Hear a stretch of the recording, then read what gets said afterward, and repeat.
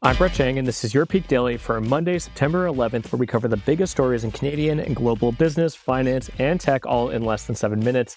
Peak Pals, a yoga class in the UK had quite the scare when police swarmed their studio mid-meditation. So it turns out a local dog walker called the police thinking the meditating yogis lying on the ground were actually dead. Clearly, the class was focused and in the zone for somebody walking by to think that this group of yogis were dead. That's a crazy story. I don't know how you could confuse the two, and you'd have to make such a big leap to think that that's what was going on, that there was a mass casualty event there, that it's hard for me to believe how I would ever think that. But besides the very alive yoga class that had a rude awakening from their meditation, we've got a great episode for you today, Peak Pals. For our first story, US-India score G20 wins at China's expense. For our second story, lithium deposits found in US may be world's largest. And for our last story, jobs report sends mixed signals. For our first story, China and Russia's leaders may have decided to skip this year's G20 gathering in New Delhi, but everyone else managed to get along just fine without them. And we'll start why this is a big deal. India and the US emerged as the winners from this year's summit, with both countries advancing some of their own priorities while holding the American-led bloc together on some contentious issues. The U.S. struck a deal with the EU, India, and Middle Eastern countries to build a rail and shipping infrastructure network for trade between the regions, a rival to China's Belt and Road Initiative that's expanded that country's influence in Africa and Asia. India, meanwhile, secured its position as a broker between the West and the global South, managing to negotiate an 11th-hour joint statement on Russia's war in Ukraine that many observers believed would not happen at all. And to zoom out, China's strategy of minimizing the summit, Xi Jinping chose to skip it altogether, may have backfired, alienating itself from India while bringing the rest of the bloc closer together.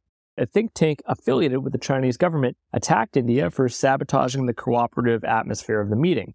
But finding consensus among the group's members came at the cost of abandoning an explicit condemnation of Russia in the summit's joint declaration, an outcome that Ukraine condemned. Which brings us to the bottom line. The U.S. sees India, now the world's most populous country, as a key partner to counterbalance China. This year's G20 showed they're willing to compromise on other priorities, including Ukraine, for the sake of that relationship.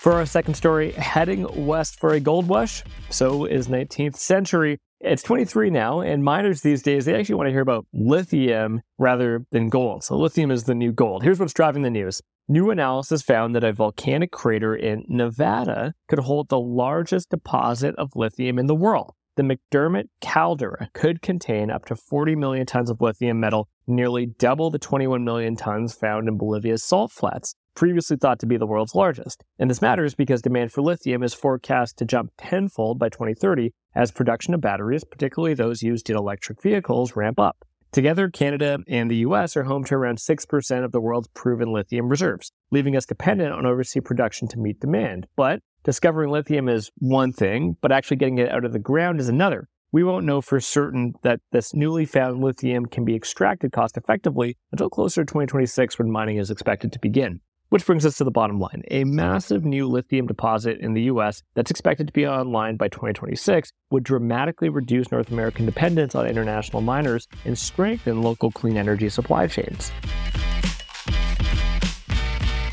For our third story, the latest job numbers are in and they're sending more mixed signals than a crush who likes all of your Instagram stories but won't answer any of your texts. It's confusing, Peak Pals. Here's what's driving the news. 39,900 net new jobs were added to the economy in August, doubling expectations and keeping the unemployment rate steady at 5.5%. That's what Stats Canada reported. Wage growth was also strong, coming in at 5.2% compared to August of last year and ticking up from July's year-over-year gain of 5%. But not everything is as rosy as headline numbers suggest. More new jobs were added than expected, but the population grew by 100,000 over the same period, meaning the employment rate actually fell slightly. Wages grew, but productivity is falling, meaning that those pay raises are happening because of inflation, which may trouble the Bank of Canada.